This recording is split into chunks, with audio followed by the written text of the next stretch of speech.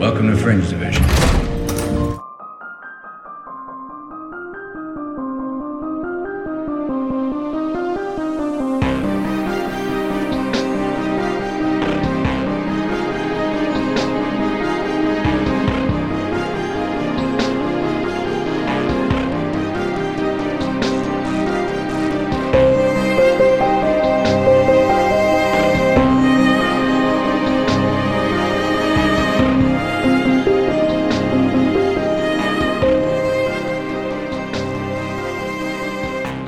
Fringe Division. Weird is a matter of degrees.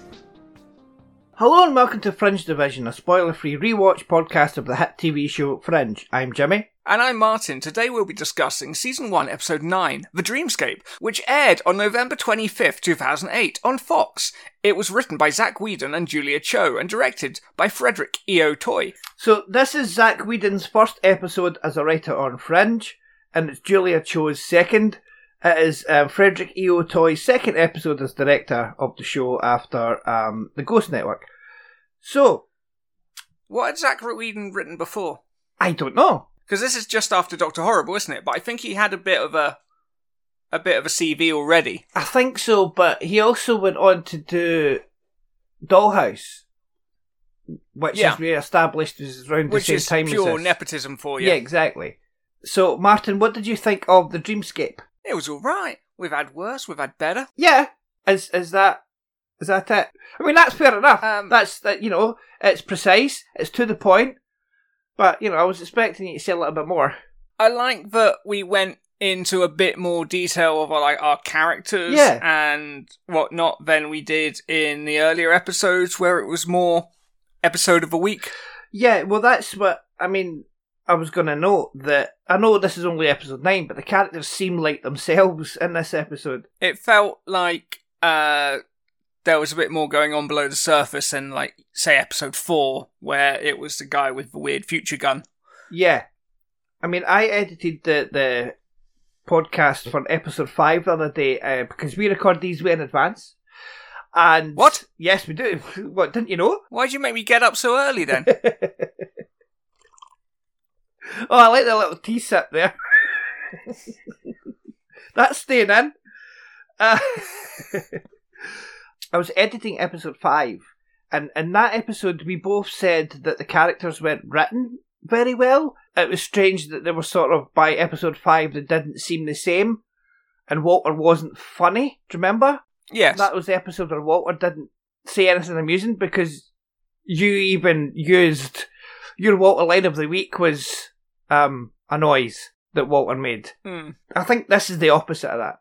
I quite liked this episode. Of all the episodes we've had so far, this one's definitely somewhere in the middle. Yeah, of all the episodes we've had so far, this episode is certainly not the worst. Let's get into the plot, Martin. Hooray! Massive Dynamic executive Mark Young delivers a presentation at the company's Manhattan office. When he is done and the other attendees have left, he sees an unusual butterfly. Upon picking it up, he experiences a cut on his hand and is then attacked by a swarm. Mark jumps out of a window to his death. And does his best impression of Alan Rickman from the end of Die Hard. Exactly, yeah. This is a really good opening scene. Yeah. This show is so bloody good at opening scenes. Sometimes. Well, there's been one that we haven't really liked that much. And that's the one where the dude dies and, collapses in Broyles' office. Even that had a horrible, worm thing round the guy's heart at the end of it. So there was still something redeeming about it. But usually the opening scenes are really good. Yeah. But this one was just, what the fuck is happening here? This is one I definitely went back to and looked at for ideas for a short film I didn't make. Right. This one stuck in my head. I remember this one. I don't remember much of the episode. Well, obviously I do because I watched it yesterday. But before this, I didn't remember much of the episode apart from that opening scene. It's definitely a clever red herring where you're like, oh, they're going to be after scary butterflies. Ooh. Yeah, and it's the scary butterflies like the ones that are in the glyphs. With, yes. With the bony, with bones sticking out of them, bony bones. I do like, though, that for a network TV show, it actually shows you the impact of him hitting the car. Yes. There's none of this pussyfooting on about it. This guy dies by hitting the car. Mm-hmm. And, yeah. And obviously, I mean, that was a good way to show where we were. Yeah. And they were on Bell Street, which I don't know if that will come back. We already know William Bell exists in this universe, because he's been mentioned a few times. If Bell Street could talk. Oh, exactly. Olivia Dunham, despite preparing to go out to dinner with her sister, instead agrees to Philip Broyles' demand that she join the Fringe team's investigation. It was quite demanding. It was quite demanding. And Olivia was, she wanted to go out. Yeah. She was all dressed up, wanted to go out in the town, and then Broyles goes and messes it up. And then he goes and spoils it all by saying something stupid like, go to Manhattan and solve a murder. Yeah. Always thought that song was quite strange. Well, that's because you've never been in the awkward position of being the first one to say I love you in a relationship. No, I'm talking about the fact that Frank Sinatra and his daughter sang that song. That's pretty strange too. Yeah. But thinking about it, they're not really singing to each other. She's singing with him. Mm. They're singing at the same time. Do you know? Whereas it's not a duet in the way that he sings and then she sings. They're both singing at the exact same time. So it's like both sides of the one person singing. And yet still less weird than these boots are made for walking. This is true. While examining the body, Dr. Walter Bishop sees fuck me. No, thank you. No, thank you. While examining the body, Dr. Walter Bishop sees lacerations on Young's skin and notes the lack of corresponding tears on his shirt. At the scene, Olivia has a brief vision of her deceased lover, John Scott, watching them, which troubles her. It would trouble you, to be fair. It really would. Because he does that weird movie thing where someone walks past and he's vanished. Someone goes past your line of vision and he's no longer there. That annoys me in films. Too right. Usually it's if a bus goes past and the person's no longer there. Mm. You could probably... Usually in that sort of circumstance, though, if that happens, if you're across the street, like what happens in some movies, and you see someone, and then the bus goes past, and then they've disappeared, just run across the road and nip into the shop. They're there. They're probably hiding in the shop. But, it's usually the way. Yeah, but that never happens. I'm going to sneeze. A sneeze is brewing. Ooh. And it's not happening. And it's annoying. No. It's not what you want. It's not. Later in the lab at Harvard, Walter's autopsy reveals a synthetic compound in Mark's blood, though any link to the cuts is not yet known to them. Olivia receives an email from someone who claims to be John Scott, listing an address for her to visit. Upon arriving, she finds boxes, one of which contains a group of toads. That was a weird scene. Weird to me. I'm still waiting on a sneeze coming, Martin. I'm still waiting to find a way to say mad as a box of frogs. Yeah, but you can't because they're not frogs, they're toads. No, they said frogs. Yeah, she said frogs, but then she was corrected and it's toads. Yeah, but Walter, he's pretty crazy. He is. But I think he can tell the difference between frogs and toads. I can't. Olivia can't. Can you? Toads don't jump. Well, what? Yeah, only frogs. Only frogs jump. Right. Okay. That's because they're the only ones that are small enough to fit on pogo sticks. Yes. Right. Blah blah blah. Oh, I'm gonna sneeze! Come on! Get on with it! I know! Fucking hell! It's like brewing behind the nose and it's not happening. I'm keeping all that in. That's going to be the most exciting part of this podcast, is whether or not Jimmy's going to sneeze all over his microphone. Right. At the lab, Walter finds that the toads contain a psychoactive compound, a hallucinogen that affects the fear centre of the brain. They conclude that Mark's brain was so convinced of something happening to his body that actual physical marks appeared.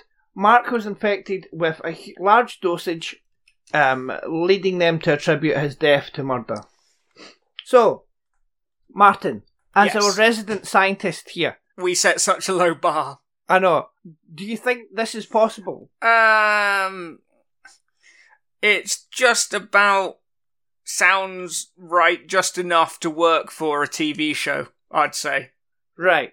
You know, it's not so off the wall that you're like, that's ridiculous, but it's also not so, it's not also the sort of thing you'd see happening every day. No. And also, our brains are quite weird. I know yours is. Yeah! Got me! You got me! Ha ha! I'm still waiting on a sneeze coming. Olivia admits to Walter how she found the address and learns that her brain still contains some of John's memories.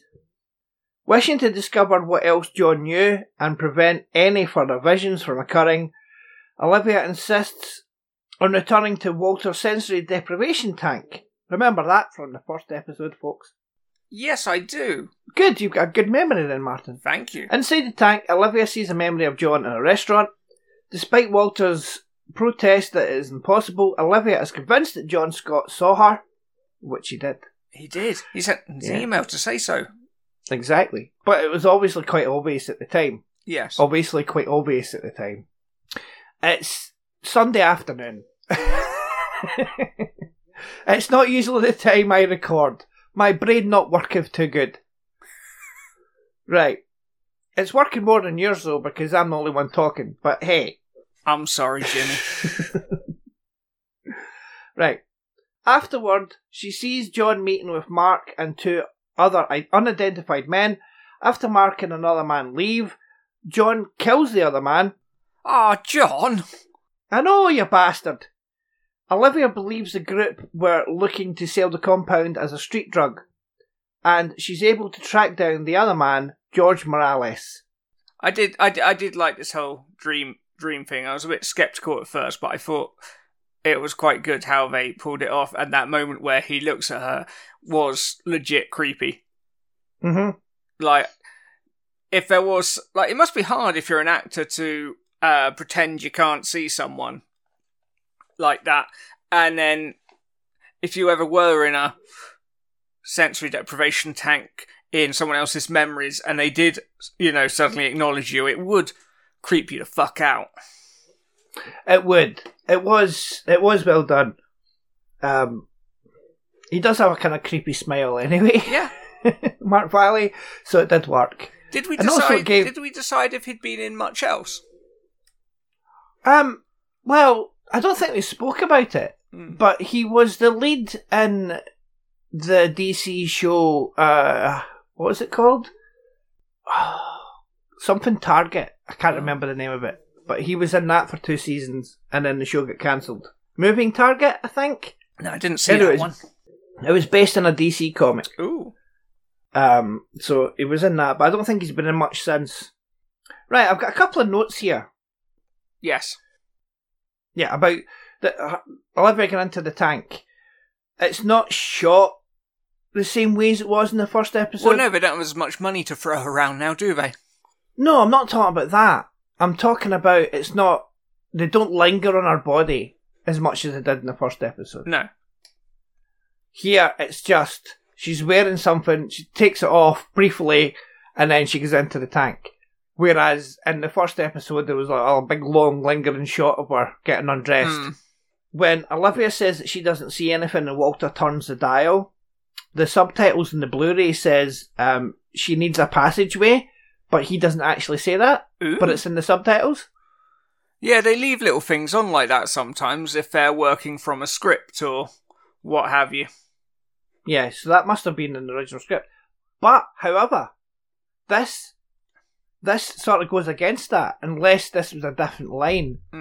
But George in the memory says, do this one thing, and then it's hasta luego, or hasta luego, right? That's what he says.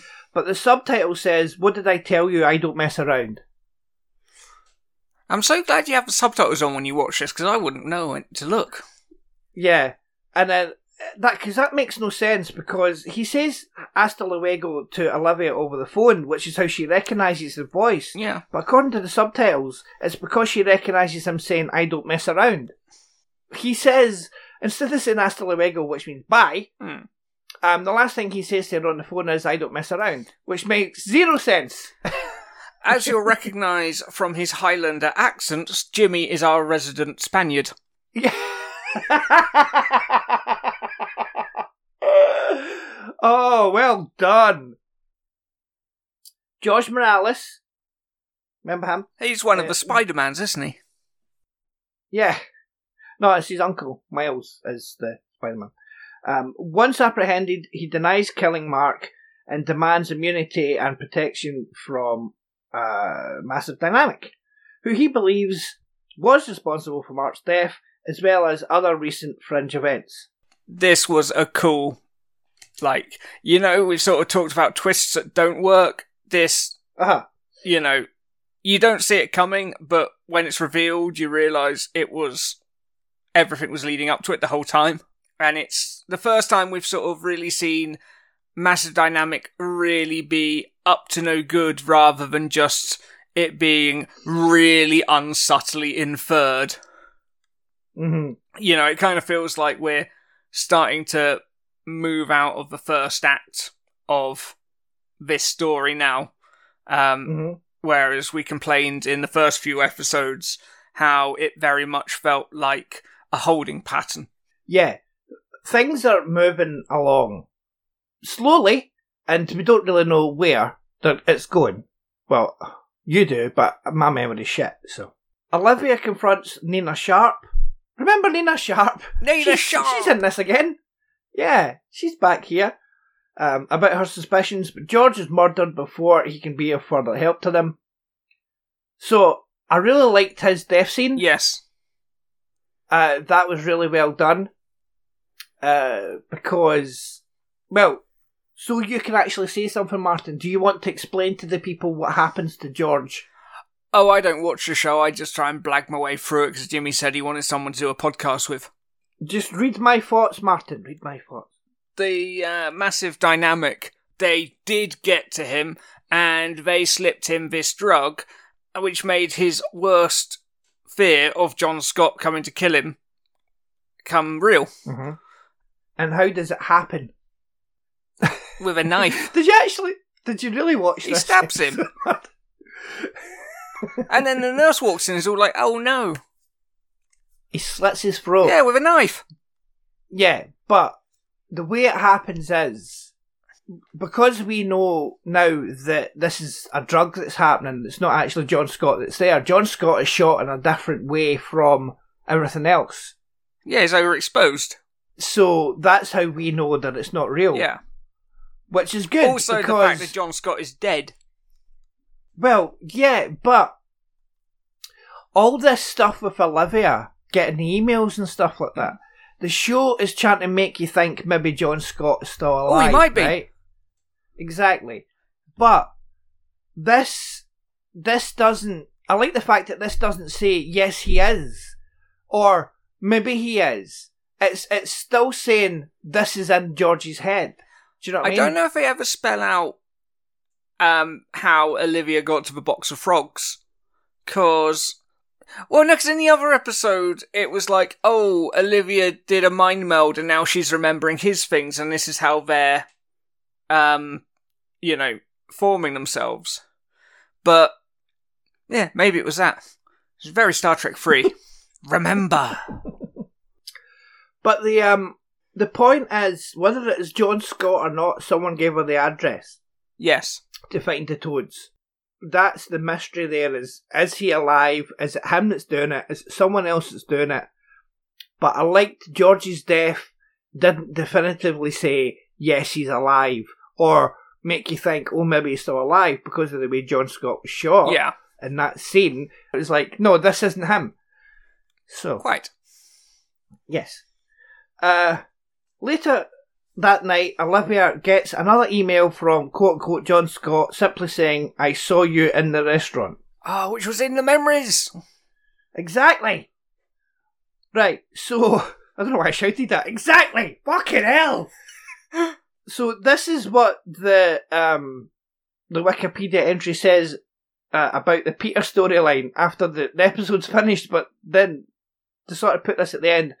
Meanwhile, Peter is contacted by Tess, a woman from his past who warns him to leave Boston. When he meets her, Peter intuits that she's been abused by her boyfriend Michael. He ambushes Michael and wants him not to touch Tess again. Michael then informs local crime boss Worth that Peter is back in town.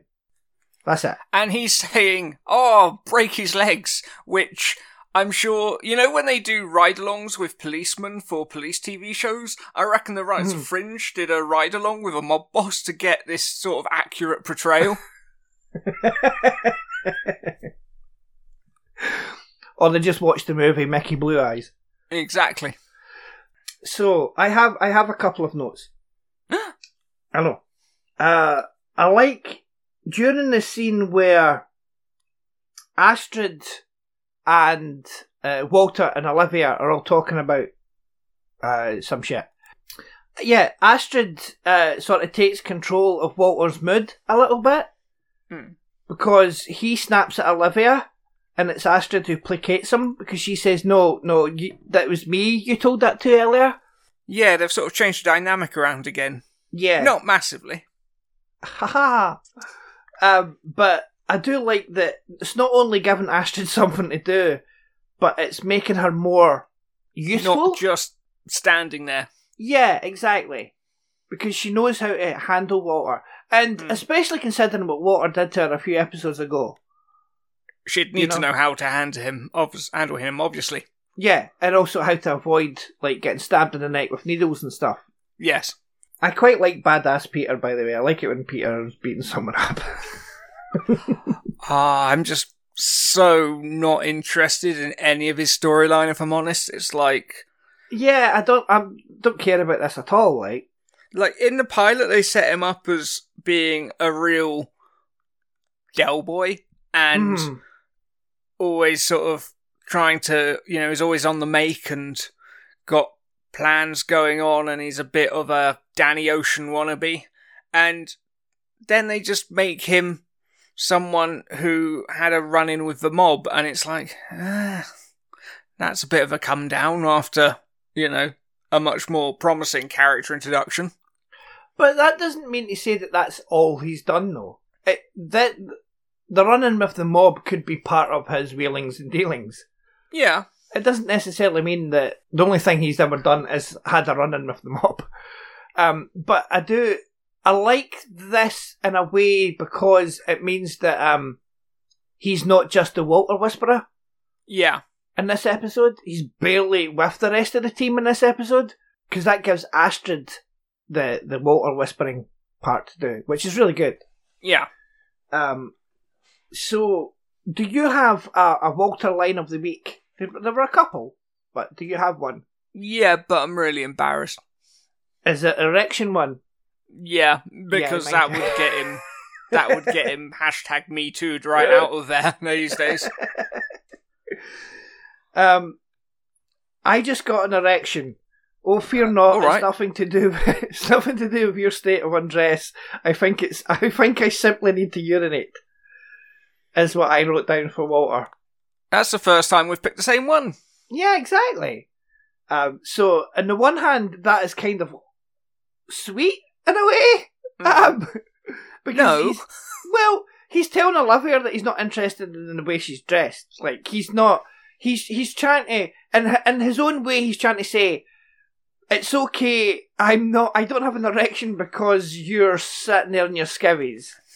But it's still quite gross because of the way it's been said and the way it's, not the way it's been said, but because of why it's been said. Yes. Yes. But he's still trying to be, he's still being nice in the respect that he is assuring her he is not like this because of her. Yes. So I don't know about you, Martin. You and I are both men, right? Yes. I don't know about you, but one of the ways that I know I need to pee is not getting a stiffy. And that's not actually an ideal state to urinate in. So I don't understand that point of the line. But it still made me laugh. Good. So, yes. Okay. So, the Observer was in this episode, Martin? Yes, I saw him. Why don't you tell everyone where he was? That is Martin's speak part. I didn't see him at all. Please tell me. He is right at the very beginning when Mark comes out of the elevator. He's standing right at the very end of the hall. In the very first scene. Huh. The clue for this week's episode was in last week's episode. You can see a stencil sort of thing of a butterfly on a white trash can on last week's episode. Oh. So, yeah, I'm looking at a picture of it just now. I think it's Olivia? It's just someone standing on the phone, and in the background there's a white trash can and you see a big large butterfly sort of stenciled on it. The plane ticket Olivia Dunham finds in Mark Young's apartment is for a flight on Oceanic Air, which is a reference to Lost, Martin's favourite show, though the logo does not appear on the ticket, but it still says Oceanic. Yeah, at the start of the episode, when she was on the phone, Olivia is talking to Beth about a surprise party for a guy called Bobby.